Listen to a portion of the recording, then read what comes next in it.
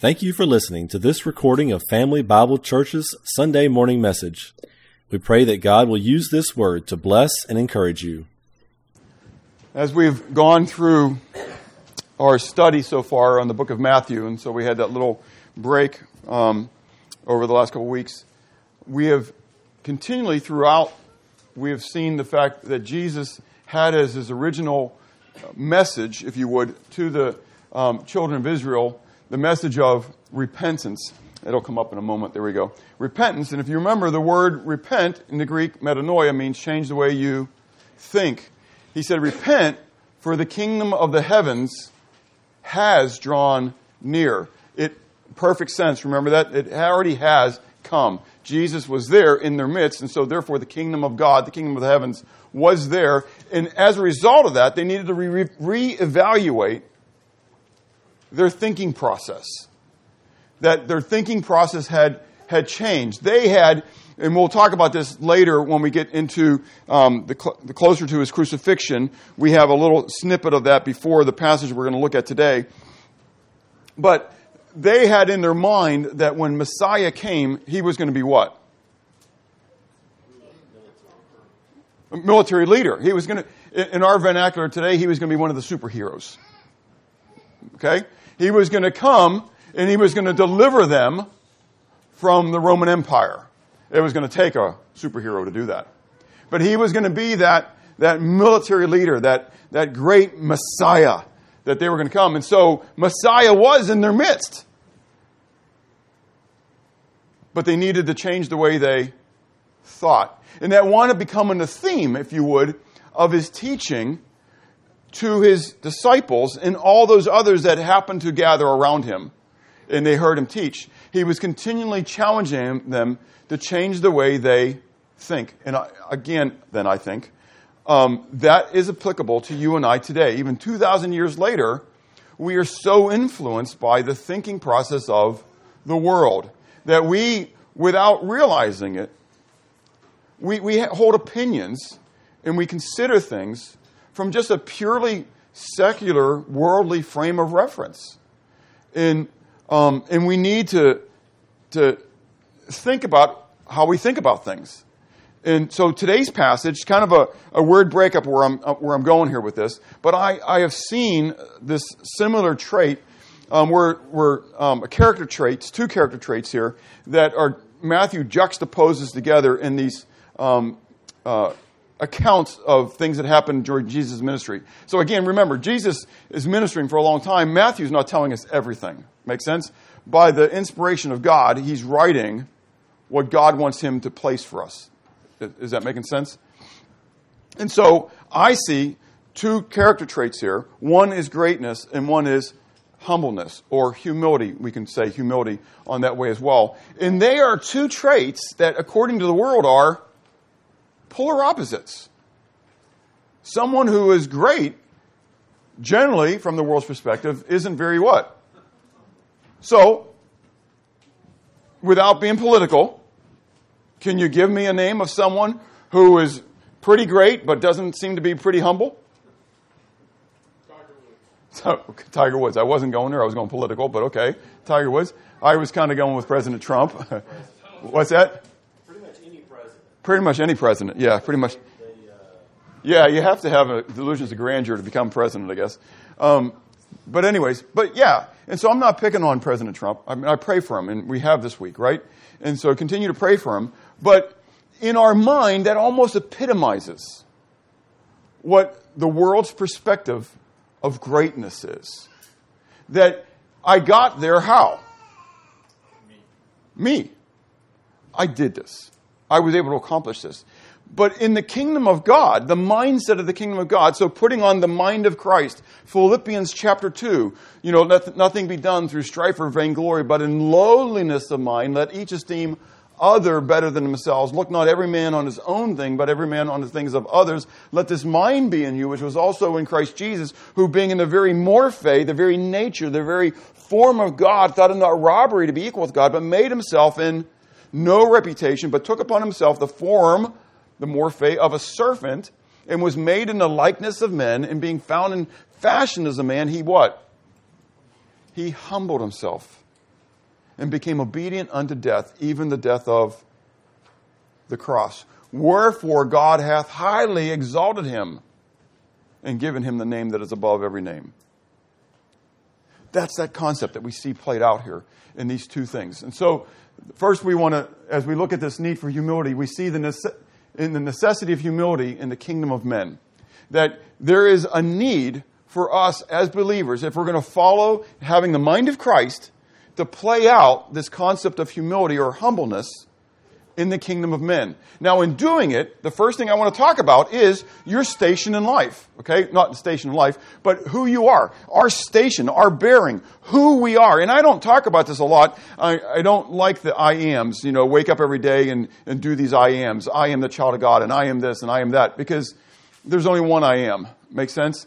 And so when I begin to do all this, I am, and it's good to remind yourself every once in a while who you are in Christ. But an over-focus on who you are, then it leaves out the focus of who he is. And that's the only reason that you are, if it makes sense. But look at what we see right in the very beginning here in this passage. It says, now while they were staying in Galilee, Jesus said to them, the Son of Man is about to be betrayed in the hands of men, and they will kill him. And the third day he will be raised up, and they were exceedingly sorrowful. Okay? So we're in the heels of him stating this. Okay? And we're not really spending time on this because we'll spend time on it. But he's letting them know ahead of time he's going to go to Jerusalem. He's going to be what?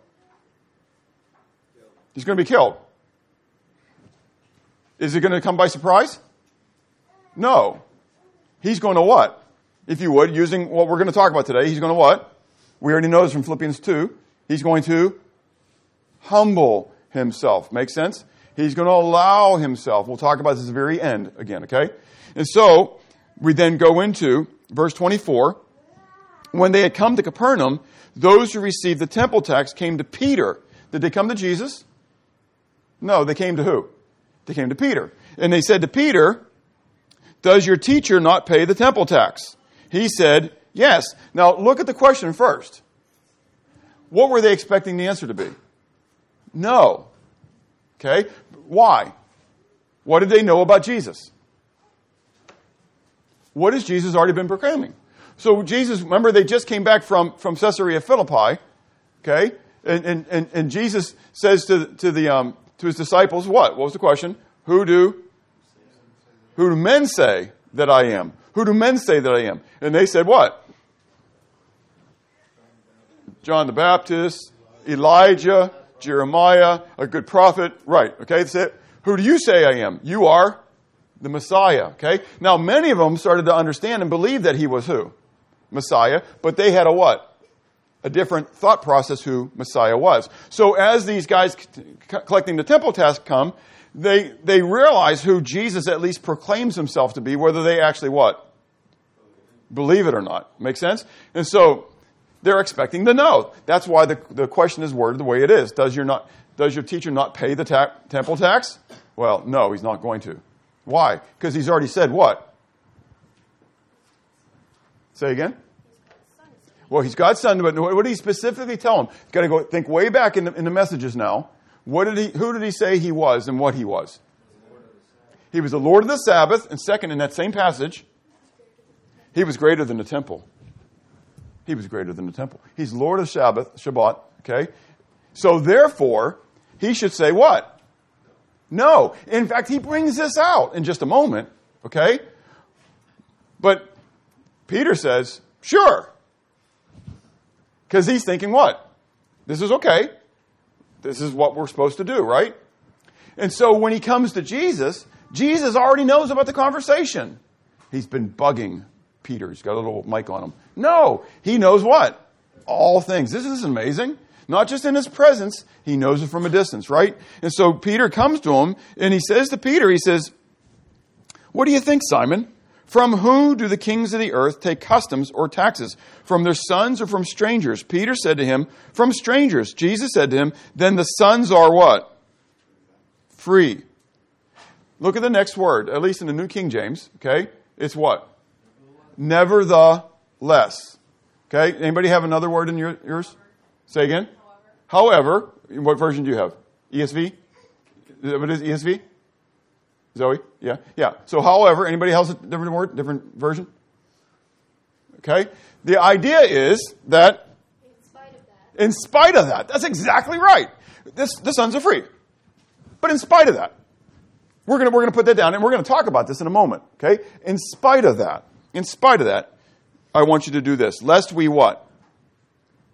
Lest we offend them. Lest we put a stumbling block in their way. We'll come to that part in just a moment. Okay? I want to talk about this first part. Who we are. Because this is really crucial. The first thing is, we're citizens of the kingdom. Not this kingdom. We're citizens of a higher, greater kingdom. Turn with me then to Philippians chapter 3. Okay? We're going to look at a bunch of verses today, so go ahead and turn there. Philippians 3. I'm not throwing them up on the screen today, so that we use our Bibles and not just let them sit there. Philippians 3, verse 17. Paul is writing to the believers of Philippi, and he says, "Brethren, join in following my example, and note those who so walk as you have us for a pattern. For many walk, of whom I have told you often, and now tell you, even weeping, that they are the enemies of the cross of Christ, whose end is destruction, whose God is their belly, whose glory is in their shame, who set their mind on" what? Earthly things. So many walk. What do you think he means by that? Many walk, of whom I told you often. Many walk. They seem to be what? Christians. Okay? They seem that they're walking. They're in the church, if you would. They many walk, but whom I've told you often that they are actually what? What are they? Enemies of the cross of Christ. Look, if somebody's not a believer, Jesus said, you're either for me or what? Against me. You're either my friend or my enemy. Do you get that? They're actually enemies of the cross of Christ. And how are they described then as these enemies of the cross of Christ? Whose God is what? Their belly. Glory is in their shame, who set their mind on earthly things. Contextual difference here. Great. Contrast. For our citizenship is in heaven, so therefore our mindset should be what? Heavenly. For our citizenship is in heaven, from which we also eagerly wait for the Savior, the Lord Jesus Christ, who will transform our lowly body, that it may be conformed to his glorious body, according to the working by which he is able even to subdue all things to himself. Turn to Ephesians chapter 2. Ephesians chapter 2.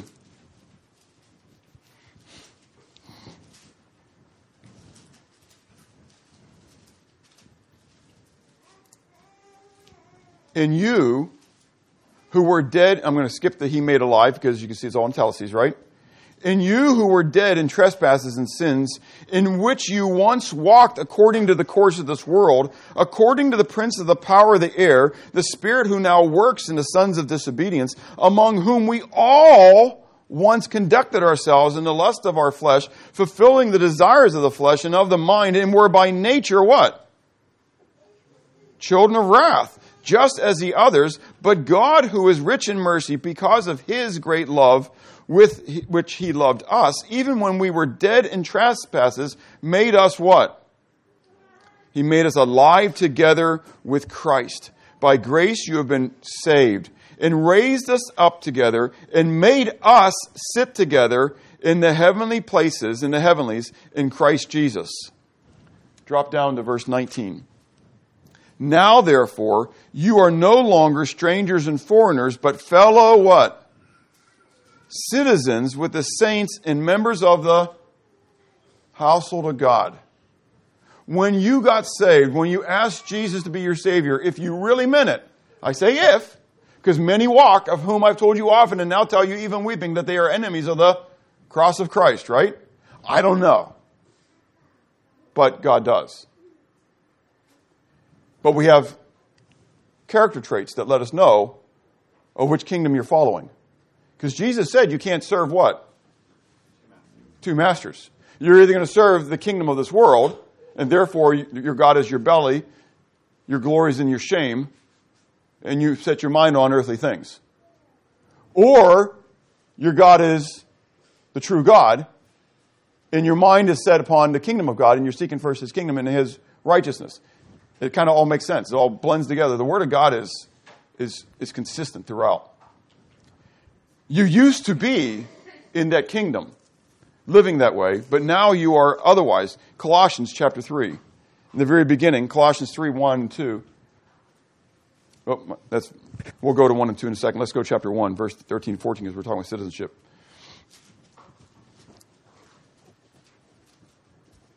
We're told that God, verse 13, God has delivered us from the power of darkness and conveyed us into the kingdom of the Son of His love, in whom we have redemption through His blood, the forgiveness of sins. As a result of that, then, go to chapter 3, verse 1. If then, again the conditional, if then you have been raised with Christ, seek those things which are above, where Christ is sitting at the right hand of God. Set your mind on things above, not on the things of the earth. If you are in Christ, then you used to be a citizen of this earth.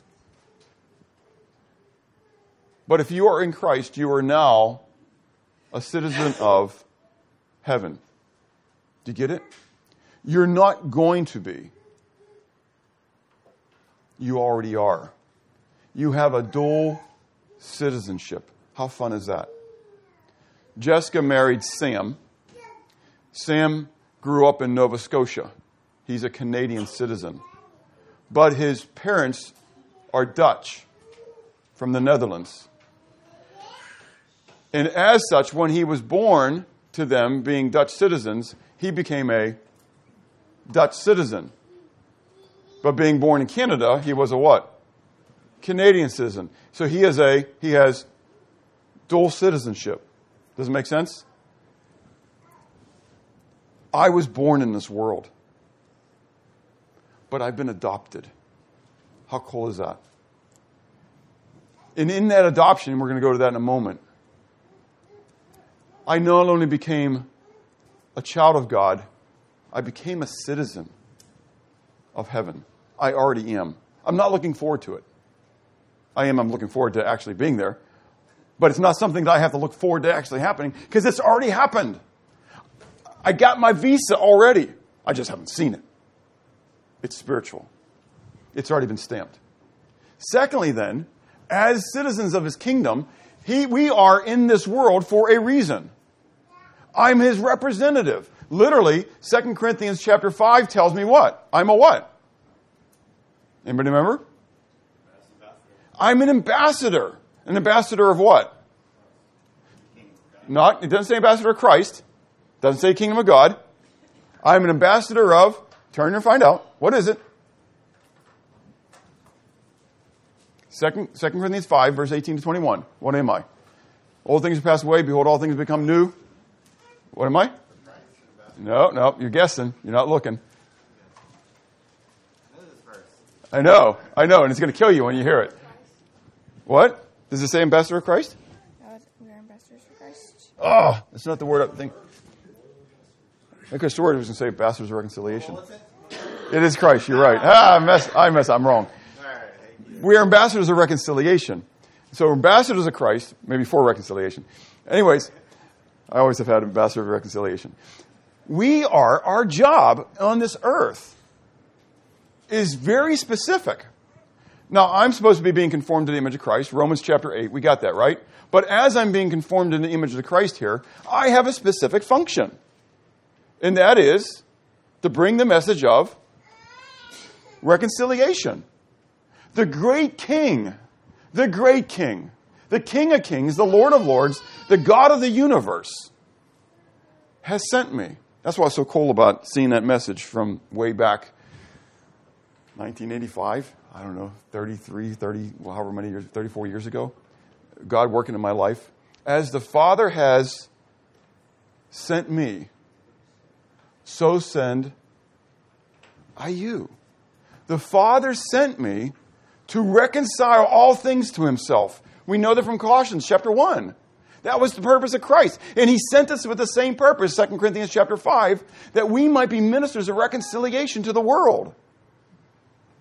And yet, I'm acting like James and John, asking Jesus to call down the thunder and the fire and the brimstone. Do you remember what Jesus' comment to James and John were when they asked him about sending the fire down? That's exactly right, David. You guys don't know what spirit you are. This isn't the heart of your Father at all. Judgment's going to come, but that's ultimately not God's heart. God's heart isn't to judge. God's heart is to save. God's heart is to reconcile. That people were drawn back. And so if you've been here in Sunday school going through Jeremiah and Ezekiel, we've seen the pattern. God continually warns. God continually warns. God continually warns. But God ultimately is going to judge. But God's ultimate desire is that he's going to what? Reconcile them back. Reconciliation, restoration, reconciliation, restoration. It's all throughout the prophets. That's God's heart. And so that's our job, is to go out with this message of reconciliation. That's the good news. The good news isn't fire insurance. The good news isn't say a prayer so you don't have to go to hell. Good news is God wants a loving relationship with you. And he wants to hug you, if you would, spiritually speaking. He wants a restored relationship. He doesn't want slaves. He's not asking for slaves. He could do what? I mean, think about this. What could God do? He can make you slaves. He can make you slaves. He can make a donkey talk. He can make you slaves. But that's not what he wants. What he wants is a relationship. So we are representatives of his kingdom. Acts 1:8. Jesus gave a promise to his early disciples, which I think then applies to us as well. And he states something, just as he said way back in the beginning when he first called Peter. You remember this? He gave him the message, repent repent, for the kingdom of the heavens has drawn near. And then he turned to Peter and said, what? Follow me. He gave him a command, and then he gave him a promise. What was the promise? I will make you fishers of men. So if you follow me, I will make you fishers of men, right? And so now here Jesus is getting ready to go, and his last command, his whatever, to them is what? You will what? You will be witnesses. You will be witnesses. When will you be witnesses? When the Holy Spirit has come upon you. When the Holy Spirit comes upon you, you will be witnesses. Isn't this interesting? And you will then go forth. I mean, I'm extrapolating onto that. You're going to go out, as he said, into all the world, and you're going to make disciples. As the Father sent me, so send I you. We are to go out. We are citizens of heaven who have been given a commission by the King to represent the kingdom of the heavens wherever we go. Do you understand your royal calling? I don't have to marry Prince Charles or Queen Elizabeth or somebody else to be royalty. I am of greater royalty than they are. 1 Corinthians chapter 1, God has chosen what? The weak things, the things that are not, in order to confound the strong and those who think that they are. Queen Elizabeth was once stated, she says, I'm glad that it says that in God's word that he hasn't chosen many noble, and it doesn't say that he hasn't chosen any noble. Big difference. Because it says that he hasn't chosen many noble. She was glad because she could know Christ, because if it said that he wouldn't choose any noble, she would be left out. But we have a greater, and she understood this, we have a greater nobility than whatever any man can place upon you. How cool is this? But then even better than that, we are his what?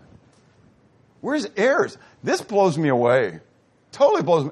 I'm a joint heir with Christ. 1 John 3, 1 and 2. Behold, you guys know this one? You sing it, maybe, because you sing this. Behold, manner of love the Father has given unto us. Behold, what manner of love the Father has given unto us, that we may be called the sons of God, that we should be called the sons of God. Right? Behold, what manner of love. How great is this? That we should be called the sons or children of God. Therefore, the world doesn't what? Know us. Because it didn't know Him. How cool is this? John 1, verse 12. Can anybody quote that? And as many as received him, to them he gave the right to become children of God, who believed in his name. That's right. So to many as believed in Him, He gave the right to be called the children of God. And they didn't do it on their own. It's the idea. But if you believe, then you receive an inheritance. You become the child of God. Romans 8, 12 to 17. We've talked about this in the past too with prayer, right? Because it's talking about the privilege of prayer. We are His children, and He places within us, in this adoption, we have the spirit of adoption. And when we have the spirit of adoption, He places within us the spirit that cries out what? Abba. Abba. Daddy. Daddy. Daddy. Daddy. Could you hear it? When He was on the cross, Eloi, Eloi, lama sabachthani. My God, why have you forsaken me? I could almost hear Him crying out, Abba. The Aramaic, Daddy, Daddy, where are you? Because He who knew no sin, what? Became sin. And He has through that, can you think this one through? Through that then, Romans 8, you have become a joint heir of who? Of Christ, Jesus Himself. When Jesus died on the cross, do you know why He died on the cross? He paid the adoption price for you. Mark, how great is the adoption price? Not small. It took a whole lot of what? Fundraising and everything else, and people coming together and helping, and God to provide in miraculous ways in order to have enough funds. And Silas is the, right? You're the beneficiary, Silas, of being adopted, yes? Is it exciting? Exactly right. We take adoption for granted. The adoption price was even greater than Silas's. And Jesus, think about this, did it in order that we could join with Him in the inheritance. Do you remember the parable of the prodigal child, prodigal son? There's really two stories in there, isn't there?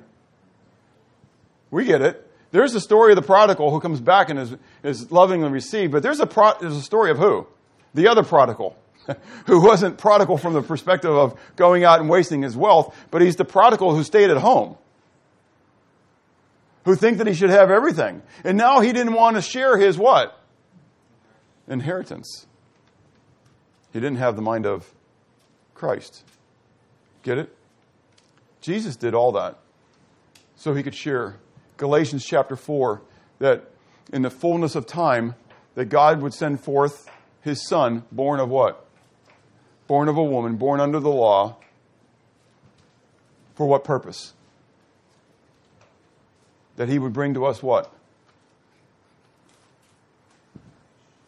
Come on, turn to Galatians 4 if you don't know. The adoption. The adoption. Jesus again was born. It was the whole purpose of His birth. That I would become not just a citizen, not just a representative, but I would be royalty.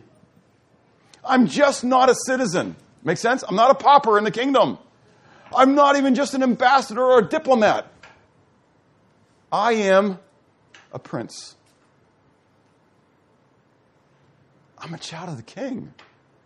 By adoption, not by birth. By birth, Ephesians chapter 2, I'm a child of who? Say again? By birth. I'm a child of the devil. But I've been adopted, hallelujah.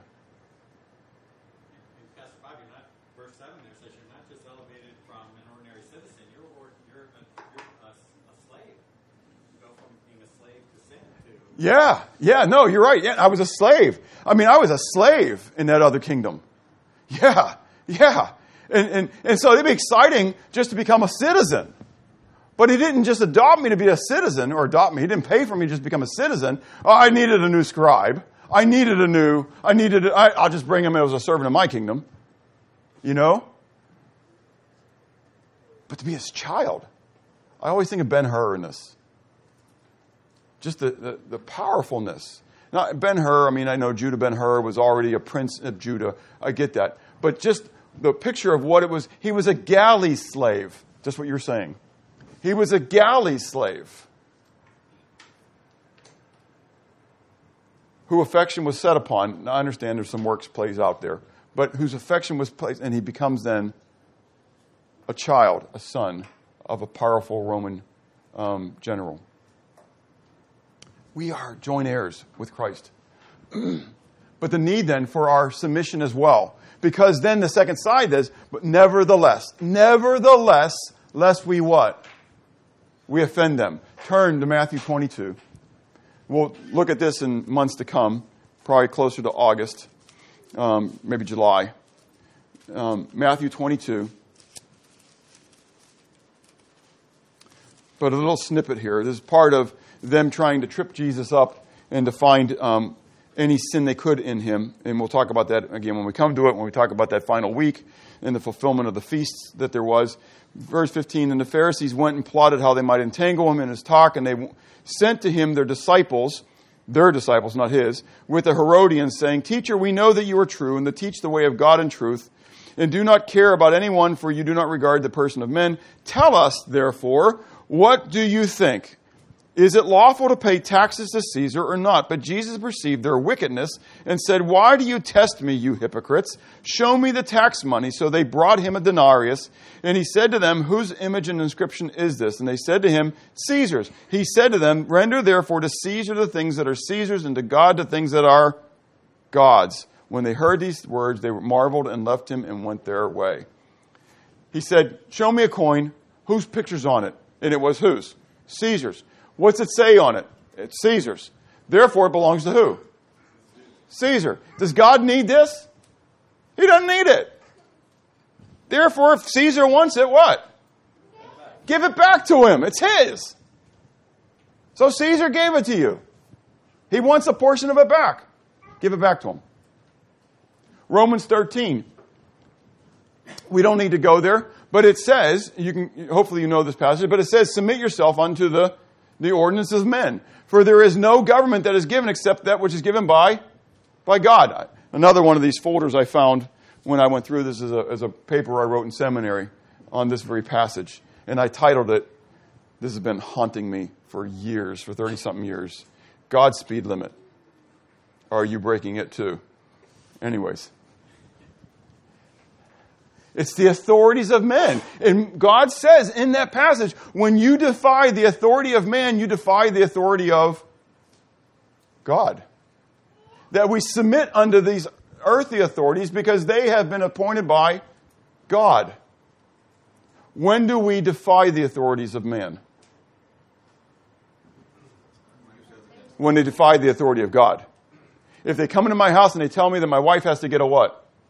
An abortion. We'll use that political hotspot, right? What am I going to say? No, you'll have to abort all of us. And it may happen that way. But you choose who I must serve. Do I obey God or men? Right? Isn't that what Peter and the other apostles told them? We must obey God. And so later, then they came in. Didn't we tell you? And they said, well, didn't we tell you? You guys need to figure this thing out. You're saying you're serving God and you're making us not serve God. So we're going to serve God. You figure it out. 1 Peter 2, 11, 25. We don't need to read that whole passage. It's all a whole passage on submission. But the very beginning of that passage, does anybody remember 1 Peter 2? Okay, let's turn there. Turn there. It tells us to submit to somebody. Does that help you? Beginning of verse 11. So, beloved, I beg you as sojourners and pilgrims, abstain from fleshly lusts which war against the soul, having your conduct honorable among the Gentiles, that when they speak against you as evildoers, they may they may by your good works, which they observe, glorify God in the day of visitation. Therefore, because we want to do what? Let the Gentiles see our good conduct. Therefore, submit yourself to every ordinance of men for the Lord's sake, whether to the king as supreme or to governors as to those who are sent by him for the punishment of evildoers and for the praise of those who do good. For this is the will of God, that by doing good you may put to silence the ignorance of foolish men, as free, yet not using liberty as a cloak, but as bondservants of God. Honor all people, love the brotherhood, fear God, honor the king. That's the government. Why do we submit to the government? Why do we submit to those who are in authority? Why? As a part of your witness, to glorify God. So it goes on to say about this, look, if you suffer for doing wrong, what big deal is it? But if you suffer for doing what is right, then you are having the mind of Christ. You're living the life of Christ. That's what Paul says, that I may know you in the power of your resurrections and in the fellowship of your sufferings. Jesus didn't suffer for doing wrong. Pilate says, I find no fault in him. Nevertheless, Pilate did what? Handed him over for crucifixion. So if you suffer for disobeying the law, you got pulled over by the cop for going 10 over. Shouldn't you got pulled over? I had he's passed on now, an older believer, is a dear friend of mine. I think I actually found in these things that I've discovered, this is so cool. I think I got Bible notes from him. I think it's his handwriting. I'm hoping to find some of his kids and take a snapshot and said, is this your dad's writing? There's some indicators that I think that it must be. It's just so cool for me, just the memorials of my life. Anyways, but he got pulled over in South Carolina once. And police officer, I won't call him a cop because I have sons who are police officers. But anyways, the cop pulled him over. Anyways, the police officer pulled him over, right? And in that day, if you weren't going to sign the statement saying that you did this, you had to go directly to the court. So he had to follow the police officer to the courthouse in that small town and appear before the judge. And so he had to go immediately before the judge. And so he went before the judge, and the charge was brought. And so the police officer says, I caught this man, I don't remember, going 62 in a 55 zone, I think is what it was at the time, because it was 55 back then. Okay? Some of you are like, really? That low? Anyways. And so, huh? Not even 10 over, but it doesn't matter. Your GSP, that's South Carolina, but you can pull anybody over. So he was going 62, 63, whatever, in a 55 zone. And the judge says, what do you have to say for yourself? And this man, I was getting ready to say his name, anyways, said, there's no way I was doing that. I looked down, I know I wasn't. And the judge says, well, what would you say you were doing? He says, I might have been going 57 or so, but, da-da-da-da-da. Judge slammed the gavel down and says, 56 to 65, same fine, you're guilty. Pay the fine. And I said, what did you say? He said, I just start laughing. And he says, that was really good. That was really good. Because the Bible says, by your own words, you shall be condemned. What was the speed limit? 55. We think if the cop doesn't pull us over, we're what? We're okay. We're okay. And so he was going 57. He was breaking the speed limit. He knew it. But he wasn't as bad as those other guys who were blowing past him. And the audacity of this guy to pull him over when he's only going 2 or 3 over, right? And the principle of the matter, we're going to take it and the judge brought him back to the what? To the point of the law. That's why Jesus said, you've heard it said, thou shalt not commit murder, but I say unto you, if you call your brother a name, you've committed murder. We love to play the law game. But we're told to submit. Philippians chapter 2. I just quoted this a little bit ago. The mind of Christ. That he laid aside his Godhead so that he could be crucified for you and I. He, who had all authority, submitted himself to the authority of men. Do you get it? If Jesus did it, that's what 1 Peter 2 is all about.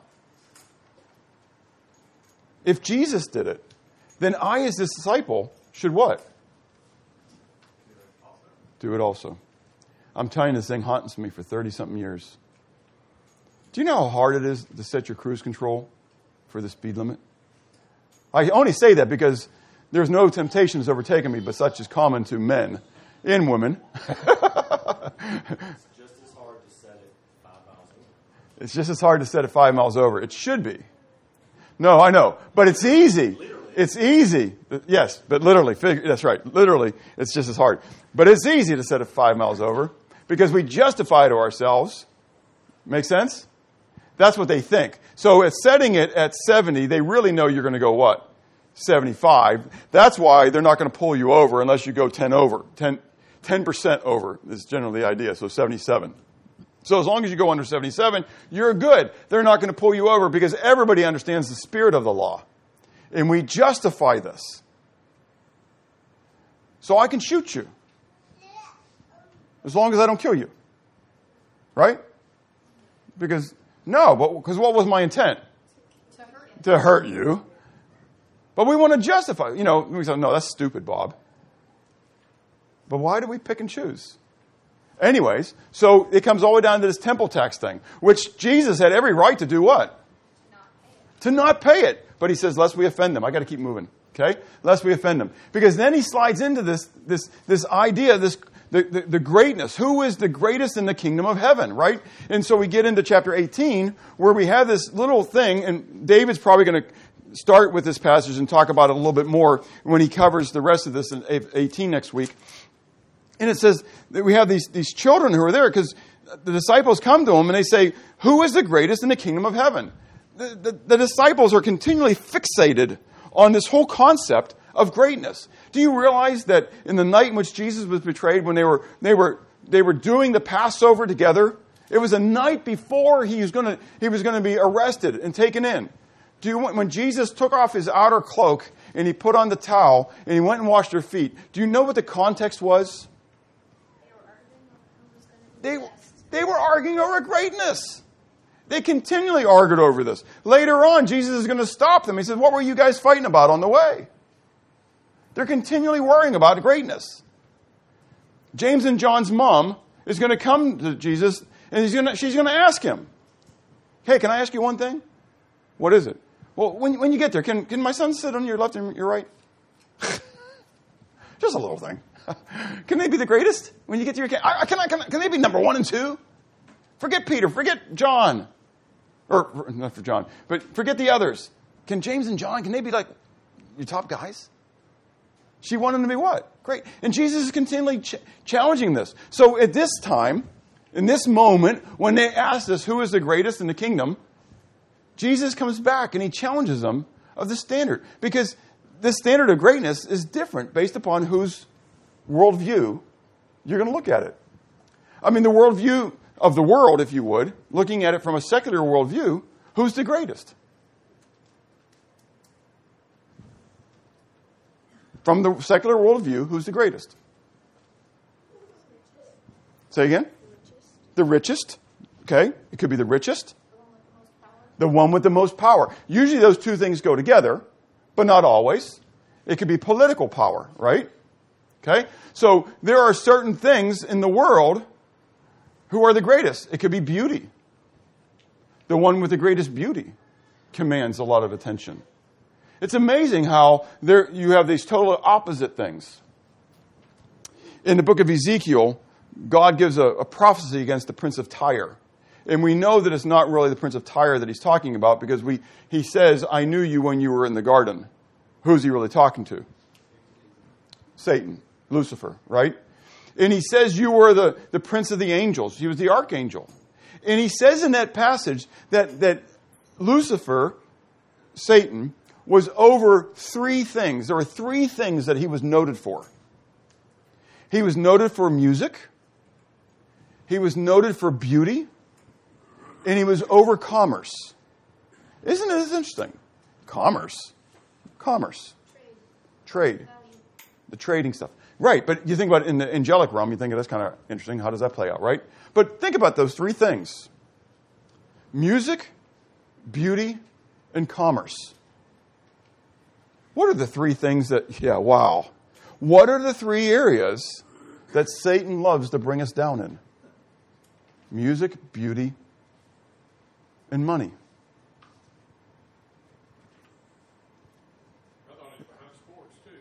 Well, that's all part of that too. Yeah, behind sports. That's commerce, yeah, in a sense. Okay, you can put a whole in beauty. I mean, really, from a different perspective.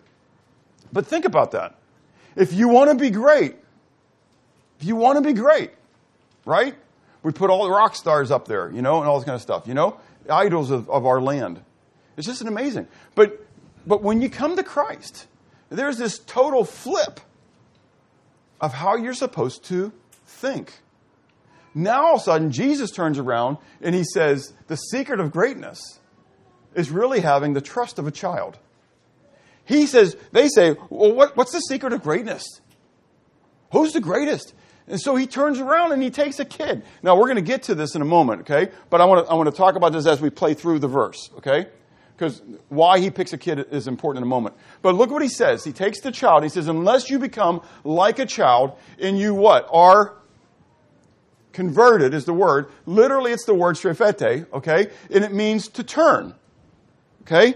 This is the action part of what we normally think of as repentance. When we think of repentance, we normally think of this word, strefete. And actually, literally, it's epistrepho. So you put the epi with the strefate, the strepho, okay? And so it becomes epistrepho. And that's the word that we think of a lot of times for the word repentance. It is used 2 or 3 times in there, but the primary word is metanoia, okay? But it literally is, I'm going down I-20. And so on Thursday, Andrew and I we're gonna go, Lord willing, go to Pittsburgh to pick up my mom and dad, okay? And Andrew's going to drive a lot on the way up, okay? He'll probably drive this first strip. So this is Andrew in the car now. And I tell him, okay, buddy, you're driving and we're heading to Pittsburgh, okay? So go for it. You got the wheel. You got the con. Well, how do you want me to go? I don't care. You know how to get there. You're going to go. So we're riding down Bobby Jones, and all of a sudden we get on I-20, and we're heading down the road. Now, if you're watching me, and if you understand what I just said, we're leaving from, because I live right here, right? And so you're heading down Bobby Jones, and you get on I-20, and you're heading down the road. What just was a problem? I'm heading the wrong way. I should have gone like this, right? I should have taken the second one and did my little loop-de-loop and came back heading the other way, right? And so we're heading down the road, and as a good dad teaching him about paying attention to signs, I do what? I keep my mouth shut. I keep my mouth shut for just a little bit. It's extra driving time. I don't have to be at my dad's house at a certain time, right? The longer it is, I don't have to worry about going through rush hour in Columbia and Charlotte. So we're heading the other way. And finally we pass Battle Air Road, right? And he still hasn't done anything. And I say to him, I said, hey, buddy, where are we heading? We're heading to Pittsburgh. What route are you taking? I'm going through Atlanta. I decided to take a long cut. Anyways, well, which way's Columbia? We're heading to Atlanta. We're what? We're heading the wrong way. At that moment, what do I need to do?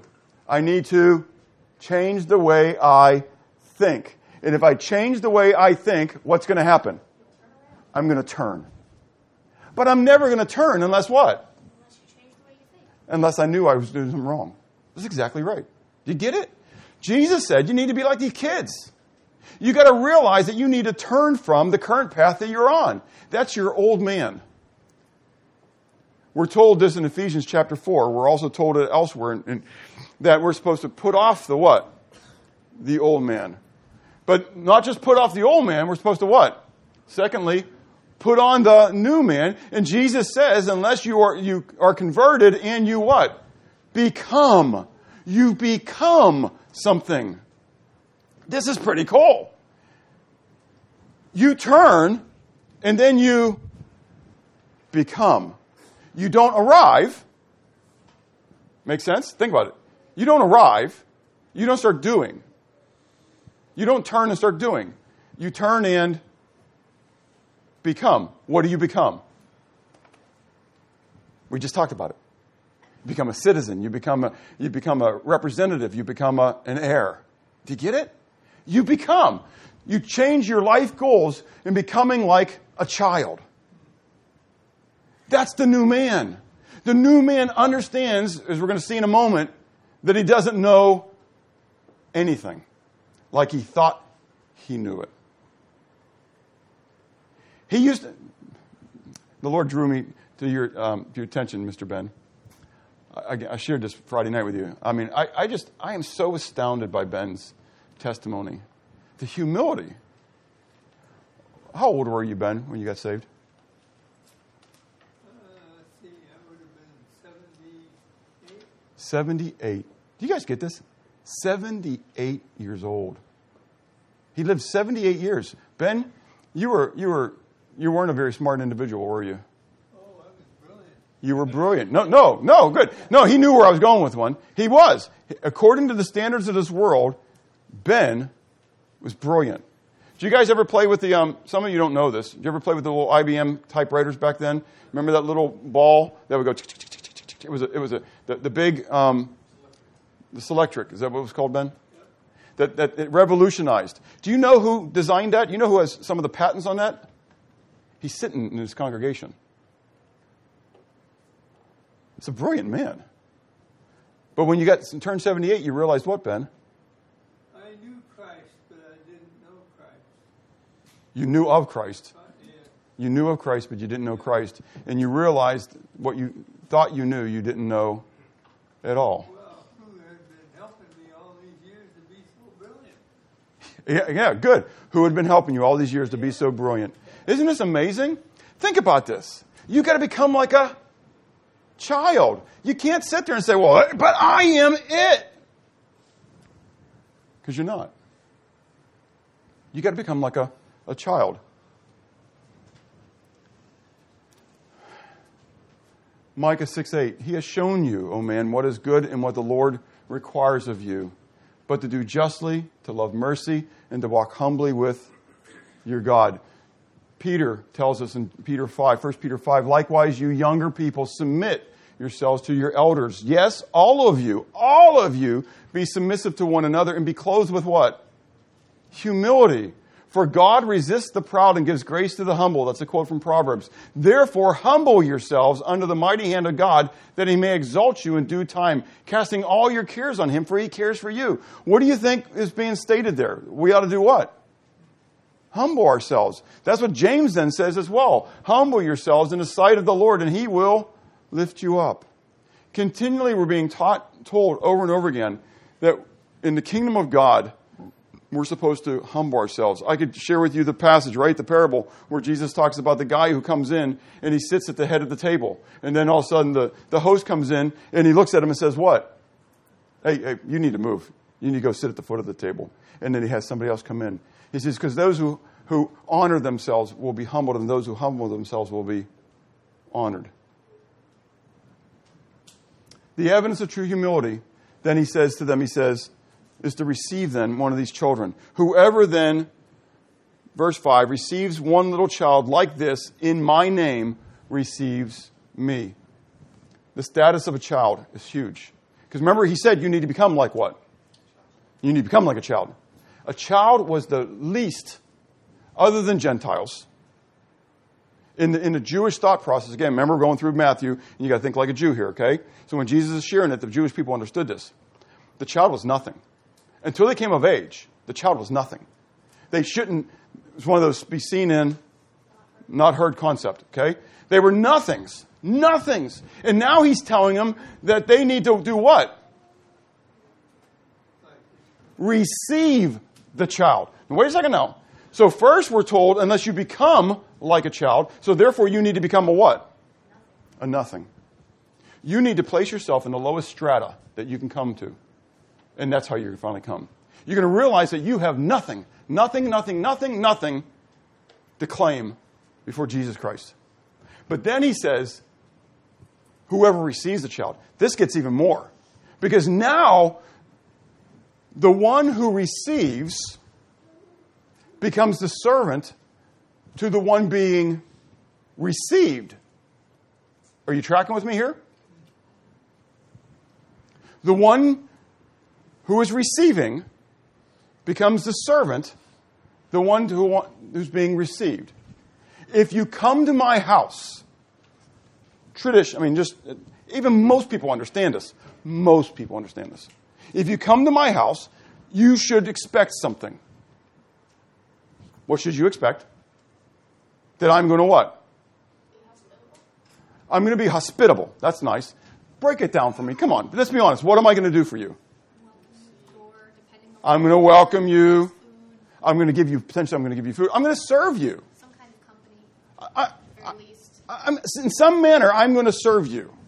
I'm going to minister to you. I'm going to welcome you. I'm going to receive you in. Okay? And I'm going to give you a drink. I'm going to give you a place to sit. Da-da-da-da-da. You came to my house, and I'm not there. And then I pull in, and I go in, and I open up the door. And I just go do about my stuff. The door's open. You can what? You can come in. You're welcome to come in. Whatever. Because I'm going to go about doing my own stuff. Have I received you? Do you feel welcomed? Am I serving you? Do you know what happens at 10:30? Or actually about 10:20 on Sundays? Sometimes at 9:20, 9:15 on Sundays?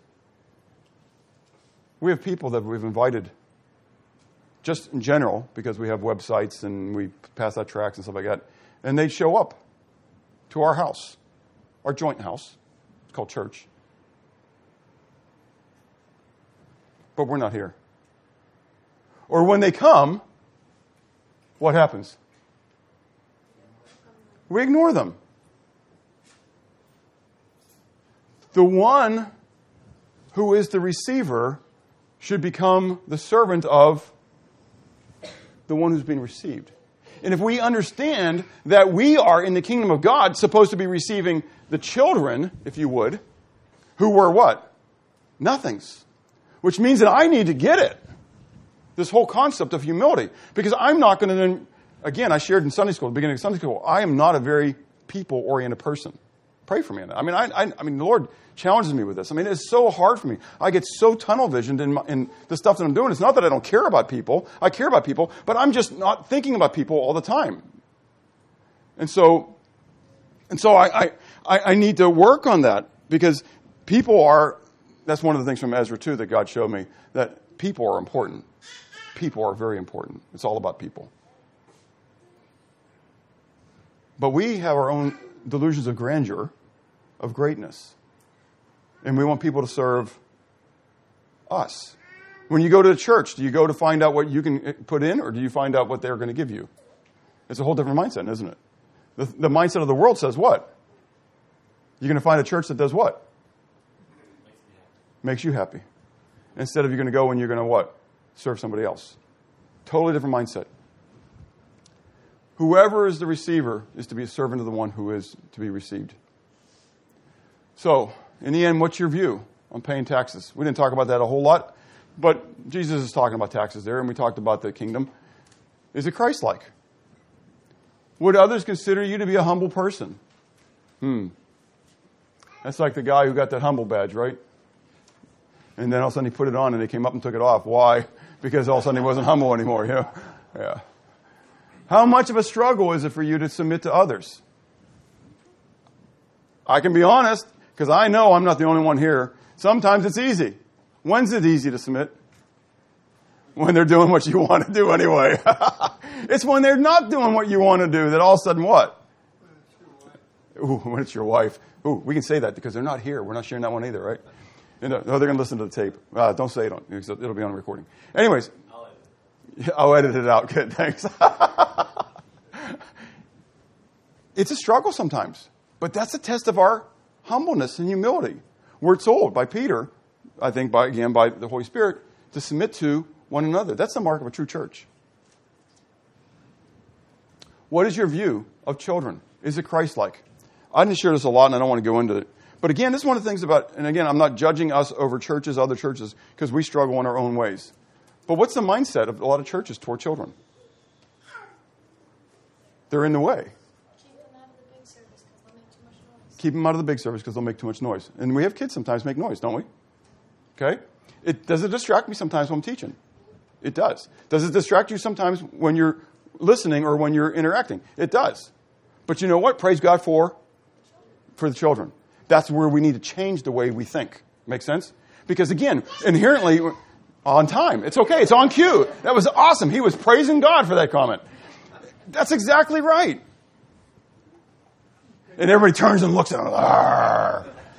You know, but we do. I mean, I honestly, I sit there sometimes and I hear the kids and I want to turn around and look. Good grief, whose kid is that? And then I find it's my grandkid. Anyways, you know, hopefully it's not my own, you know, youngest kids anymore, right? They're hopefully, but you two wouldn't do that. Anyways, so, anyways, what's your view of kids? Finally, is there a need to change the way you think and therefore change the way you act? Let's pray. Father, thank you for your love. Thank you for your goodness to us. Lord, you are so awesome that you humbled yourself and you became obedient even to death, the death of the cross for me. Lord, help me to honestly, truly to be your disciple and be willing to humble myself in your sight, in your presence, that I might serve you, that I might love others as you love them, not loving myself. Lord, help our assembly to grow in our humility toward others as well. In Christ's name, amen.